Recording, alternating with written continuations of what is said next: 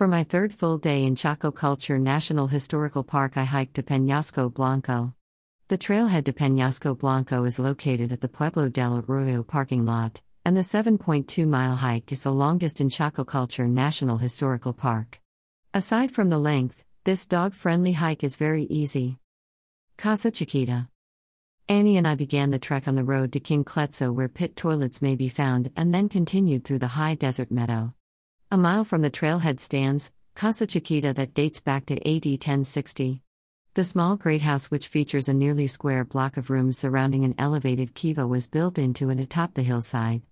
It has many features in common with nearby King Cletzo, including the Michelmo masonry and narrow rectangular rooms on its southern walls. Petroglyph Trail. About a half-mile past Casa Chiquita, a petroglyph trail branches off to the right and reconnects with the main trail later. The sandy path parallels sandstone cliffs etched with symbols from different ethnicities and time periods.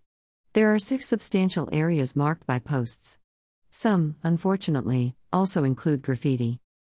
High Desert. After studying the petroglyphs, we rejoined the main trail and continued through the high desert meadow blanketed in salt cedar and greasewood.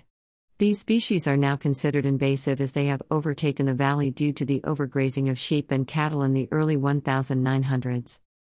Additionally, the loss of grass and ground cover from so much livestock grazing coupled with violent storms has hastened the development of steep-walled arroyos in the Chaco, Washington. The National Park Service has fenced the Chaco Culture National Historical Park, so native grasses, shrubs, and wildlife have returned, though the hardy cedar and greasewood still prevail. Chaco Wash.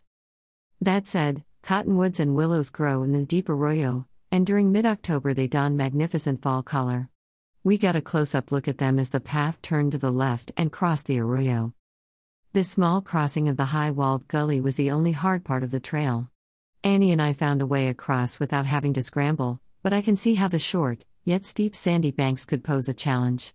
Of course, if water is flowing through the arroyo, the crossing is far more dangerous. Supernova. From the arroyo, the trail gradually ascends the rocky cliffs. The ascent is much easier than the hikes on Pueblo Alto Trail and South Mesa Trail Loop. As the path skirts the wall, a sign marks some pictographs of a star, crescent moon, and human hand. This was my favorite Native American art in the entire park. It is believed that it represents a supernova, exploding star, which lit the night sky for a month in AD 1054. Peñasco Blanco. From the supernova, we followed the cairns up the rocks and mesa 3/4 of a mile to Peñasco Blanco. Peñasco o Blanco, or White Cliff in Spanish, is named for the light sandstone on which it sits. Unlike any other Chacon great house, Peñasco Blanco has an oval shape. As with Pueblo Bonito in Univita, it was constructed in many stages over 300 years between AD 850 and 1130. All 3 sites align in sight on an 8-mile axis line. Peñasco Blanco was the terminus of several roads at the western entrance to Chaco Canyon, while Univita was located at the terminus of roads at the eastern entrance. Pueblo Bonito was at the center axis where the north-south and east-west roads converged. Despite the site being unexcavated, there are a decent amount of ruins to see. In fact, of all the backcountry sites, this might be the grandest. Annie and I took a look around and then sat down outside the ruins for a snack as coyotes howled from the below valley. Chaco Culture National Historical Park. I spent 4 days at Chaco Culture National Historical Park, and it was the perfect amount of time to explore literally every available trail and ruin shown on the map of Chaco Canyon. I really enjoyed seeing the ruins and love that the park is dog-friendly in the backcountry. My 4 tips for a journey to Chaco Culture National Historical Park are as follows. 1. Prepare for a washboard road and check you didn't lose any hubcaps on the way in. I understand coming from the south is better choice. 2.